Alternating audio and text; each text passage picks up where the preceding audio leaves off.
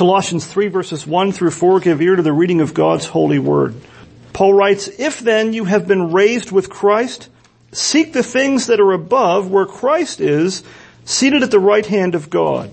Set your minds on things that are above, not on things that are on earth, for you have died and your life is hidden with Christ in God. When Christ, who is your life, appears, then you also will appear with him in glory." This ends the reading of God's word. You may be seated. Well, the grass withers and the flowers fade, but what does it say? The word of our God stands forever. So let's pray and ask God to teach us his word and give us understanding into this text this morning. Heavenly Father, thank you for your word. Thank you that you have given it to us, that you have given us in your word very precious promises that teach us everything we need to know about faith and life.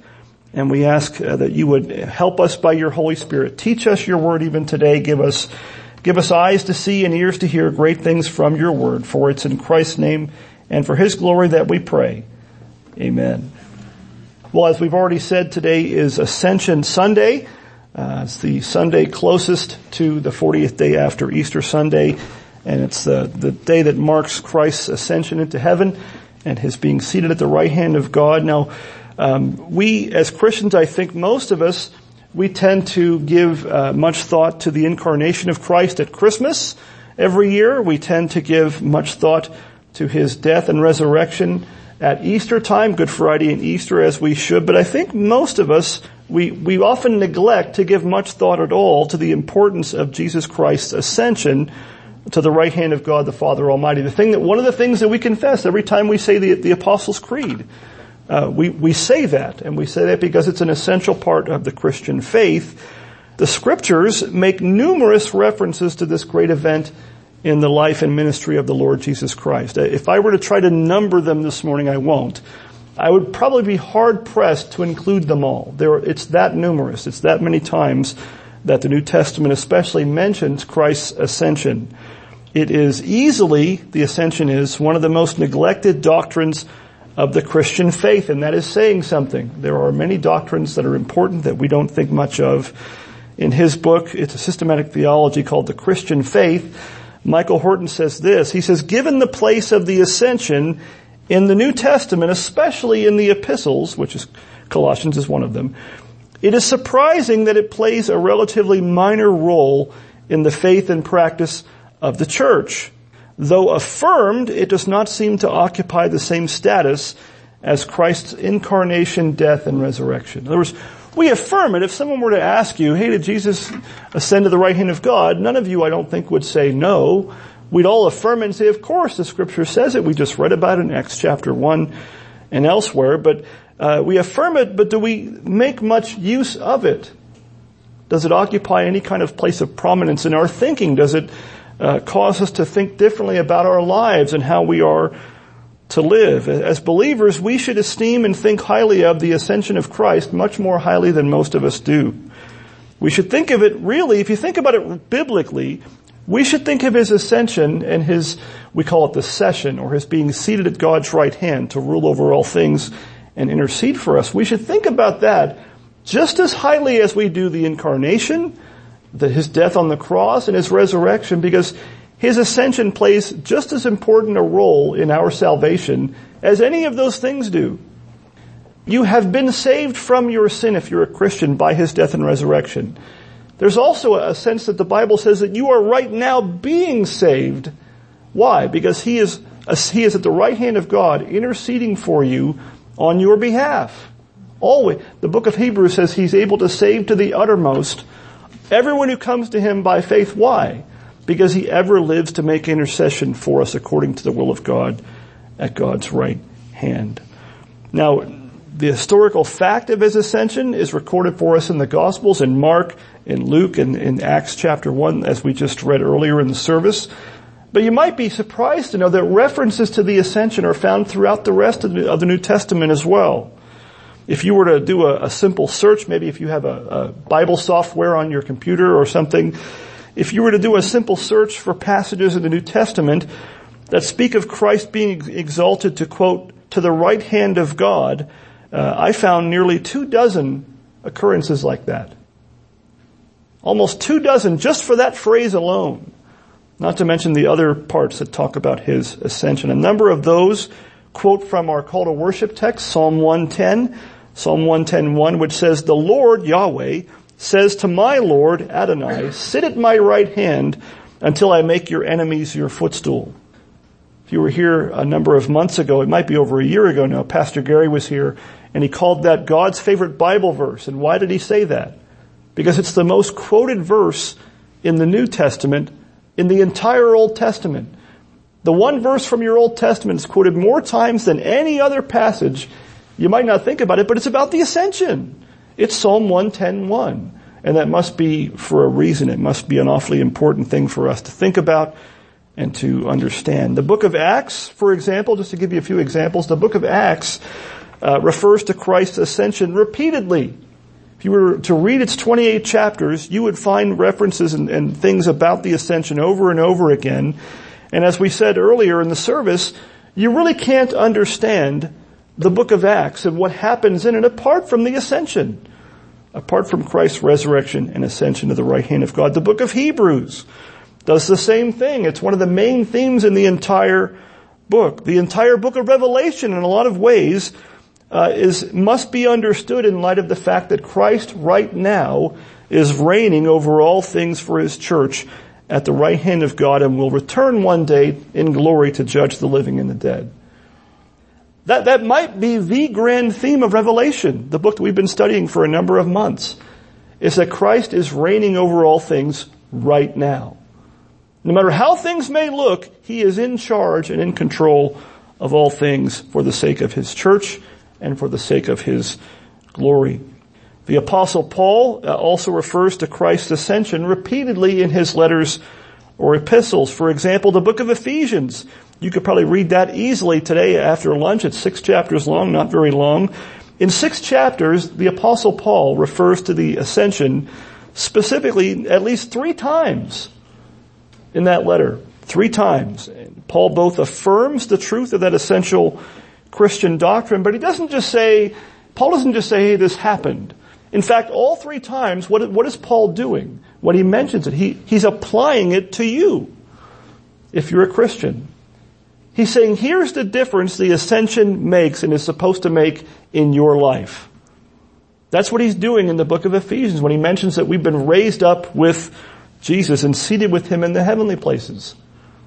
He's saying it's not just an historical fact about Christ, although it is that. It also has bearing upon you and upon your life and faith.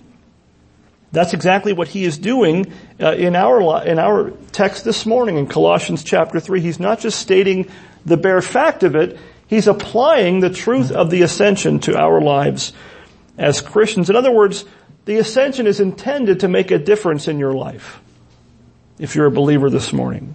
That's what Paul's doing in Colossians 3. And look at verse 1. He says, if then you have been raised with Christ. Now, I'll give you a little confession here. I was going to use this text for Easter Sunday because I thought, raised with Christ, resurrection. Now it includes that. But if you read the whole passage, what's he talking about? The resurrection is part and parcel with the ascension, but he's talking about Christ's ascension.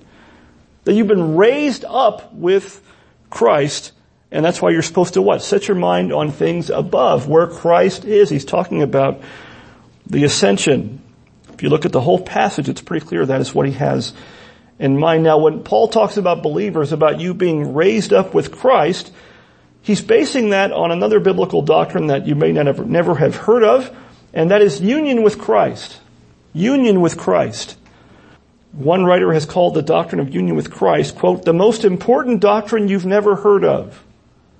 And yet it's all through the New Testament. It's all through Paul's epistles. You could say that here in our text, because of that, we're kind of presented with not just one, but 2 of the most neglected truths of Scripture for the price of one. Union with Christ and Christ's ascension. So it's a good thing. I think this is one of the arguments to be made for some observance of a church calendar. Now, I don't believe in adding holy days. There's one holy day in the church calendar, and that's Sunday, the Lord's Day. I don't believe in adding other days in addition to. I think God has ordained one day in 7 for our benefit. But to observe a church calendar that makes sure that we don't miss out on emphasizing certain doctrines of the gospel, I think is a helpful thing. And I dare say without Ascension Sunday in our minds, most of us probably would not give much thought to the Ascension even once a year. Now the truth of your your union with Christ is taught earlier by Paul in this same epistle in Colossians 2:11-12, where he writes about baptism. And this is what he says there, Colossians 2:11-12. He says, in him, there's that phrase, in who? In Christ. That language is union with Christ language. In Christ. If you're a believer, Paul says you are in him or in Christ. In him, you were circumcised with a circumcision made without hands, not a physical one. How? By putting off the body of flesh by the circumcision of Christ, and here it is, having been buried with him in baptism, in which you were also raised with him through faith in the powerful working of God who raised him from the dead. That's the doctrine of baptism. That is what baptism is a sign and seal of, your union with Christ in his death and resurrection. So Paul, earlier in the book, in chapter 2, is laying the groundwork for all this. He's saying, you died with Christ. When he died, in some sense, if you're in him, you died too. And in another sense, when he rose from the grave on the third day, if you're a Christian, you rose from the grave too. Paul uses that elsewhere in his epistles as an argument for why your life has to be different. The power of the resurrection has a present reality in the life of a Christian. You have been born again and died to sin and now are alive to Christ, just as surely as Christ has risen from the dead. We as believers in Christ are united to Christ by faith through the work of the Holy Spirit. And our baptism, if you've been baptized, your baptism is what the scripture says, a sign and a seal of that union with Christ, that union with your Savior. So if you're in Christ, his death becomes yours. You have died in him by virtue of union with him. His burial, Paul says, as it were, is as if it were your own. And his resurrection from the dead is as if it were your own as well. That's why he says in verse 12 there that we were raised with him through faith. Christ's death is basically your death to sin. Christ's resurrection is your resurrection as well, because you were raised with him. You're not just going to be raised physically one day, you were raised spiritually already from the dead. In Ephesians 2:4-6, Paul says something similar. He says, but God, Ephesians 2:4-6, but God being rich in mercy, because of the great love with which he loved us, even when we were dead in our trespasses, here it is, what did God do? Made us alive together with Christ. He doesn't just say he made you alive when you used to be dead in sin, although that's true. He says, made us alive together with Christ. By grace you have been saved, and here it is again, and raised us up with him, and then he goes further, and seated us with him in the heavenly places in Christ Jesus. The church, Christians, are often called the body of Christ, and he is the head of that body because of the union with Christ. And so there's a sense in which the scripture is teaching us that where Christ is, we can't help but follow. In a sense, we're already there. It's why his ascension is the guarantee, as we're going to see later on this morning, is the guarantee of our home in heaven. You can't help but go where your head already is because you're united to Christ by faith. And so as believers, you and I, in some sense, by the work of the Holy Spirit, actually share in Christ's ascension as well as his death and resurrection. It's because we have been united to him by faith. And so in our text in chapter 3 here in Colossians, what is Paul doing? Paul is trying to apply, or he is seeking to apply to you and me, the implications and the power of the resurrection and ascension of Christ in our lives. You could say, if I could summarize Paul's teaching here in this passage, something like this. You have been raised with Christ, so live like it. You have been raised up with Christ, therefore live like it. That's his point here in our text. Now the first thing he tells us to do in light of being raised up with Christ in verse 1 is what? Seek the things that are above. He says, verse 1, if then You could also translate this as since then. But if then you have been raised with Christ, and if you're a Christian, you certainly have.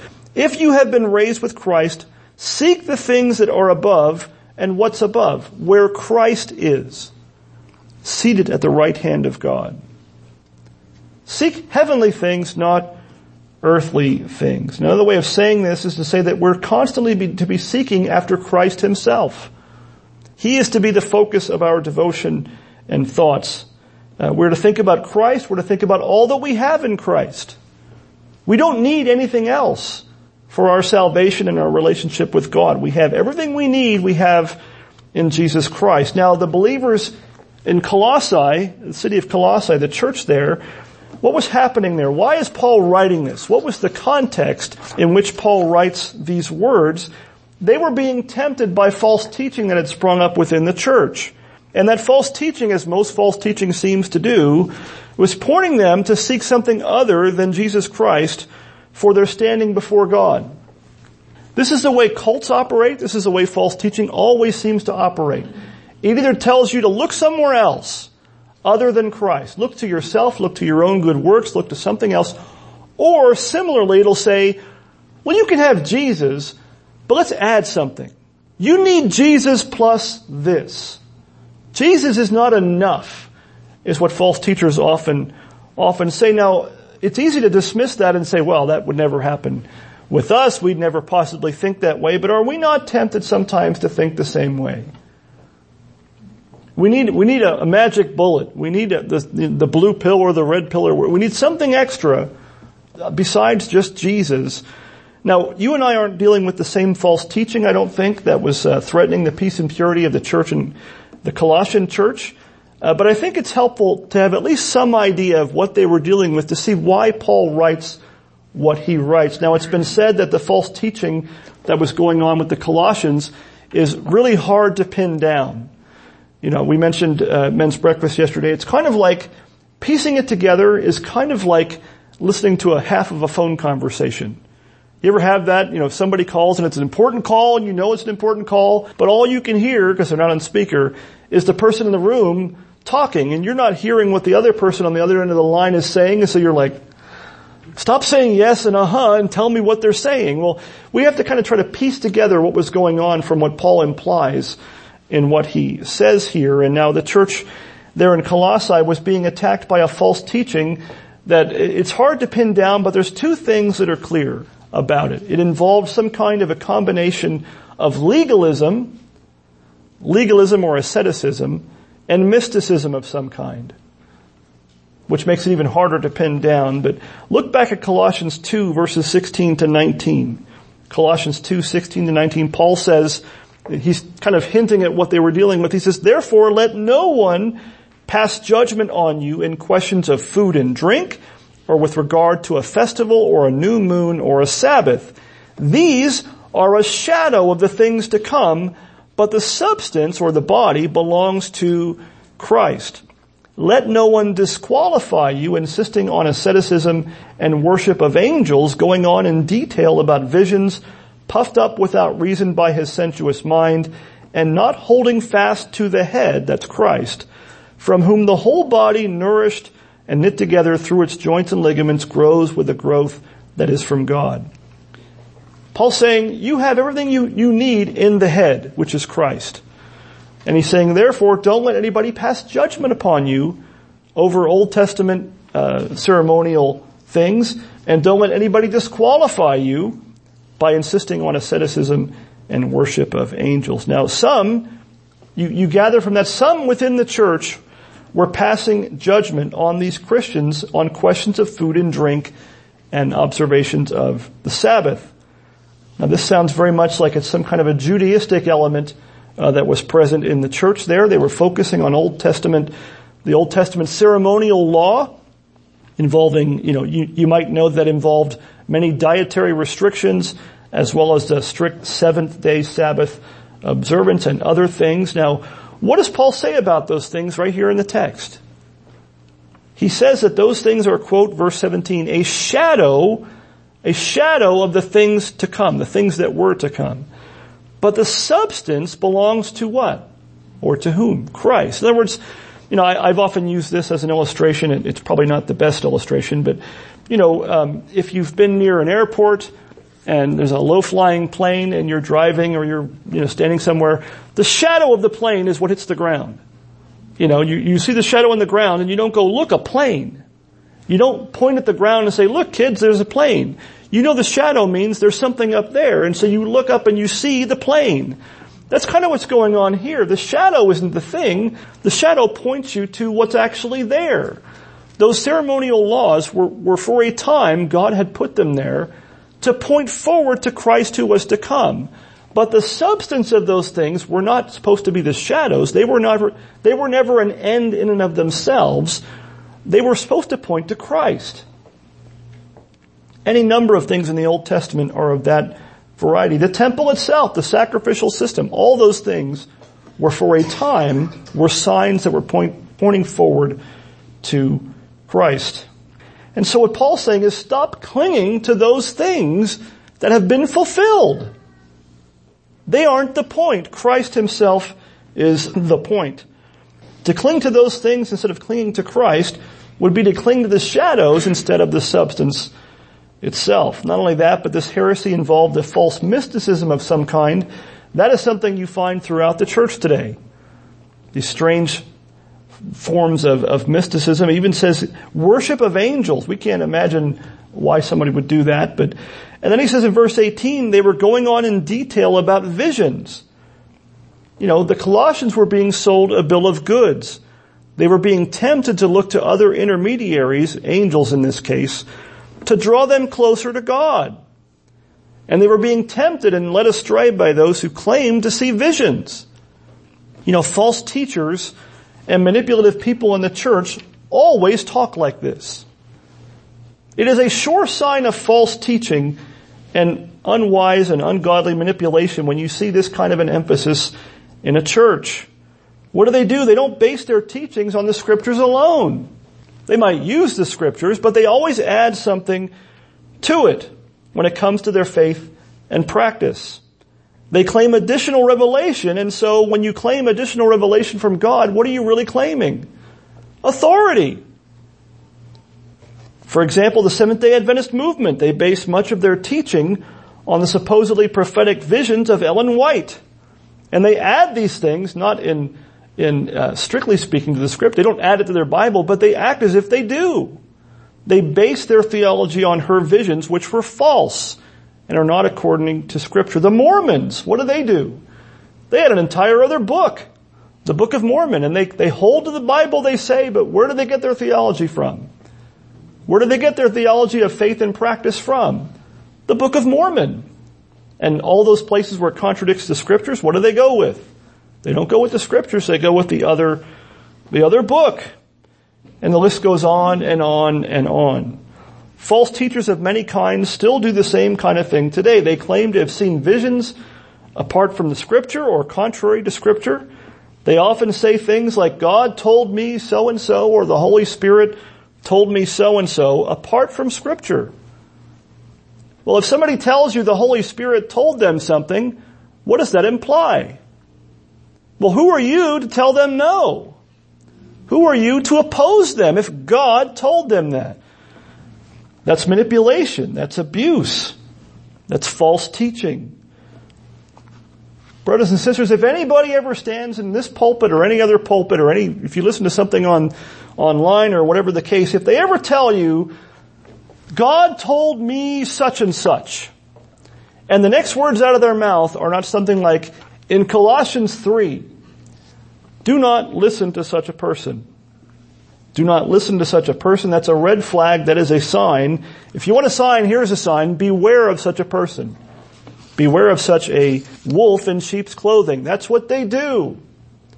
They claim revelation because it's claiming authority. And if they claim authority, you can't question it. Yet what did Paul do in the book of Acts when the people in Berea, what did the Bereans do? The Bible says they were more noble-minded than the other people in the previous town. And why were they noble-minded? Because when the apostle Paul was preaching to them, what did they do? They searched the scriptures to see if the things that he said were so. The book of Acts, and I say Paul himself, commended them for that. Paul could have said, what are you all doing? I'm an apostle.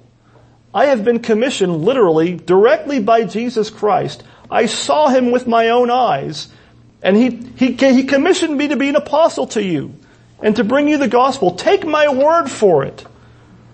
The apostle Paul could have said, take my word for it.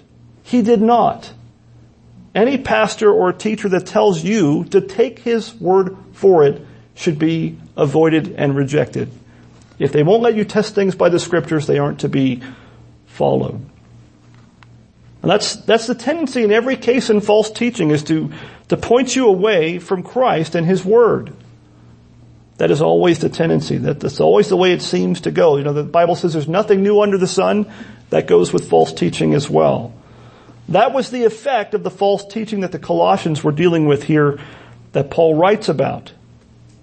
They were being led astray from Christ by those who claimed authoritative visions and tried to point them back to the Old Testament ceremonial law and things like that. They were being pointed back to legalism and mysticism. And so what does Paul tell them and tell us? He implies in verse 19 of chapter 2 to hold fast to the head. They weren't holding fast to the head, these teachers weren't, and Paul says, no, you should be holding fast to the head in whom you have all things. He says he doesn't want them to try to cling to legalistic requirements that would distract them from faith in Christ. They were looking to superstition. They were looking to legalism, and Paul would have them look to Christ for all things. Now, what's the appeal of false teaching? Why is it so appealing? You ever wondered that? Why are there so many false teachers? Because people keep falling for them. Why do people, even well-meaning Christians, fall for false teaching? You could probably think of 1,000 different reasons. One, they're not being taught well enough to know better, maybe one reason. But Paul, I think, hints at the appeal of this particular heresy and what it might have been back in Colossians 2. This is like a survey of Colossians, I apologize. But Colossians 2, 20 to 23, listen to what he says there. Look at your scriptures. It says, if with Christ you died, or since with Christ you died, to the elemental spirits of the world, why, as if you were still alive in the world, do you submit to regulations? You can hear kind of the echo of the false teaching here, where they say, do not handle, do not taste, do not touch, referring to things that all perish as they are used, according to human precepts and teachings. Here it is. These have indeed an appearance of wisdom in promoting self-made religion and asceticism and severity to the body, but they are of no value in stopping the indulgence of the flesh. They seem wise. It sounds plausible. We're always easily tempted by somebody telling us that you need to do a little bit more. Because that's how we're wired on our own. You just need to do a little bit more and then you'll be okay. And then you'll be there. It's adding works to faith. It's adding our own works to Christ's merits and his infinite righteousness that he has accomplished for our salvation.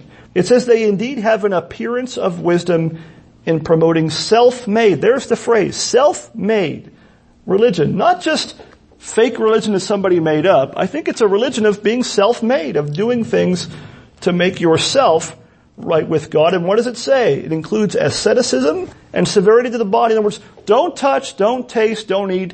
Refrain from certain things as if that were a substitute for godliness. We're always looking for a substitute for holiness, because holiness is hard work. Following God's commandments is not easy, but if we can keep our sins, so to speak, but substitute other things that we hold in their place, that's the appeal. And that was the appeal then, and it's still the appeal now. Don't look at my life, but look at these things I do. That's what they were doing. We are often tempted to look for secret knowledge or the inside scoop, so to speak, that others don't have, because we're prideful. We want to be set apart from the common folks, the common Christians. We want to be above the rest. We're always tempted to look for the secret to the victorious Christian life. And what is it that always seems to come along with such secrets? And I use that term pejoratively. When somebody gives you or offers you the secret to the Christian life, what does it always end up involving? Something more for us to do. You just need to add this one thing. You just need to do X, Y, or Z, and then things will be just fine. But what does Paul say in verse 23? He says those things, such as self-made religion and asceticism, that were being pushed on them were, quote, of no value in stopping the indulgence of the flesh. Those things never stopped a man from sinning. Those things never helped in anyone's sanctification and following after Christ. And so what are you to do? I'm not offering you the secret. Paul doesn't give us a secret, although you could say that it's an open secret. What are you supposed to do? What is helpful? What is helpful? What is of value in stopping the indulgence of the flesh? Paul tells us here. And it's not these other things, this legalism and mysticism at all. He tells us to look somewhere else and look at our passage again. He tells us to seek not the earthly things, not those things of the Old Testament and those legalistic ways, but the heavenly things, the things that are above, verse 1, where Christ is seated at the right hand of God. In other words, you have everything you need, you just don't know it. Or you've forgotten it. We are to seek Christ and keep, it's present tense when he says seek. Keep seeking Christ and all that you have in him by faith. He is all that you need. Not only that, but he says in verse 2, set your minds on things that are above, not on things that are on the earth. King James says, set your affection on those things. That's to be our singular focus as Christians, is to focus upon Christ and all that you have in him. Doesn't sound like much of a secret, does it? But that's, if there's a secret, that's it. Think about what you have in Christ by being united to him by faith. You know, I think that's one of the reasons that we are to celebrate the Lord's Supper on a regular basis. You know, baptism is one of the things that baptism does is it marks your entrance into the church. It's also the sign and seal of your union with Christ. The Lord's Supper is the sign and seal of your communion with Christ, your ongoing relationship with Christ that's based on that union that you have with him by faith. So this morning I ask you, do you need help and victory? This is a rhetorical question. Do you need help and victory over temptation and sin? Yes, we all do. If we're in this life, we still struggle with sin. The place to look again and again is not legalism. It's not superstition. It's Jesus Christ. As elementary as it sounds, we are to look to Christ. He himself is our righteousness. He himself is our sanctification. Paul writes in 1 Corinthians 1, verses 30 to 31, he says, and because of him, that's Christ, because of him you are in Christ Jesus, who became to us or for us wisdom from God, righteousness and sanctification and redemption, so that, as it is written, let the one who boasts boast in the Lord. Why do you boast in the Lord and not in something else? Because everything you need you have in him alone. Nothing that you do on your own is a replacement or a substitute or even a supplement to what Christ has done for your salvation. You know, if you do it yourself, if it's a self-made religion, as Paul says, then you're boasting in what you've done. It's like that Pharisee in that, remember the parable of the tax collector and the Pharisee? And what did the Pharisee do? I thank you, God, that I'm great. That's not what he said. I thank you, God, that I'm not like other men. I'm not even like this tax collector over here. He's bad. I'm all right because I've done X, Y, and Z. And which one of those men went home justified, Jesus says? Not the Pharisee, not the self-righteous, but the tax collector who wouldn't even look up to heaven. And what was his prayer? What did he say? Hey, thanks for blessing me. Obviously I'm rich because I'm a godly man. He knew he was a tax collector. He knew he was probably a cheat, and he said, God, be what? Merciful to me, a sinner. That's the kind of person God justifies. Not the self-righteous, but the one who looks to Christ for mercy and forgiveness.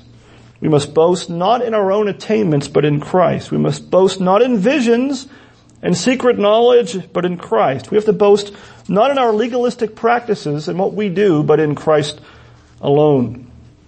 Well, the last thing our short text tells us, you might be wondering, well, why should I look to Christ alone? It might be obvious, it might not be. Paul gives us a couple reasons in verses 3 to 4. Why are we to seek the things that are above where Christ is, seated at God's right hand? Why are we to set our minds on things above, not on things on the earth? Paul says in verses 3 to 4, he says, for, or because, here's the reason, for you have died. You have died, and your life is hidden with Christ in God. When Christ, who is your life, appears, then you also will appear with him in glory. You know, these false teachers, it may have been some early form of Gnosticism, and they often boasted of secret or hidden knowledge. So Paul turns their own words back on them, and he says, your life is what? Hidden with Christ in God. You want a secret knowledge? You want to talk about something hidden? I'll give you something hidden. Everything that you're going to be is in heaven now, in Christ. It's going to be made manifest one day. When Christ returns in glory. Then you'll see it. Then what is hidden will be made known and be made visible. Again, it's our union with Christ and its implications for your life as a Christian that we have to learn to keep in mind. And so we set our minds on Christ, because in Christ we have died. We're no longer subject to those old superstitions and things that these people apparently wanted to hang their hat on. We've died in Christ. What does Paul say in Galatians 2:20? Maybe you even have this verse memorized. Paul says, and this isn't just about Paul, it's about every Christian, but he says, I have been what?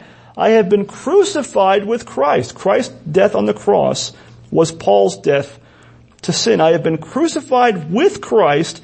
It is no longer I who live, but Christ who lives in me. And the life I now live in the flesh, how does he live? I live by faith in the Son of God who loved me and gave himself for me. We walk by what? Faith, not by sight. And we walk by faith because we walk in Christ, who's at the right hand of God and whose return we await patiently. Our real life is not of this world, but it is of heaven now. Our real life is, quote, hidden with Christ in God, verse 3. And so because of that, you and I have to think and set our minds and our affections on the things of heaven and on Christ, particularly on Christ himself, who is our righteousness, our sanctification, and even our glorification. Not only is your life hidden with Christ for now, but Paul says when Christ, think about this phrase, he says, when Christ who is your life appears. I don't know how much more strongly Paul can say it. When Christ who is your life appears, it's only then when Christ comes in glory that we shall appear, that you, if you're a Christian, you will appear with Christ in glory.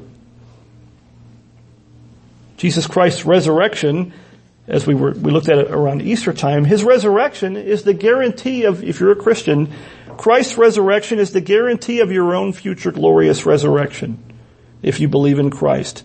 His glory in heaven at God's right hand is also the guarantee of your future glorification. Your glory in Christ is as certain as his is right now because you are united to him by faith. We don't have the glory in this life. We have the glory in the life to come. So we as believers in Christ, we have to seek to become more and more by the power of the Holy Spirit at work within us. We have to try to become more and more what we already are. That's the motivation. That is the strength and the power for sanctification in your life, in this life. Is that you are joined to Christ by faith, by the work of the Holy Spirit, in his glory right now. Your sanctification now, one Puritan writer says, sanctification is glory in seed form. It's the smallest beginnings of it. You know, we have at home, our kids are doing a science experiment with butterflies, and they have the caterpillars, and now they're in the chrysalis form right now, and every day they go up and they look to see if something has changed.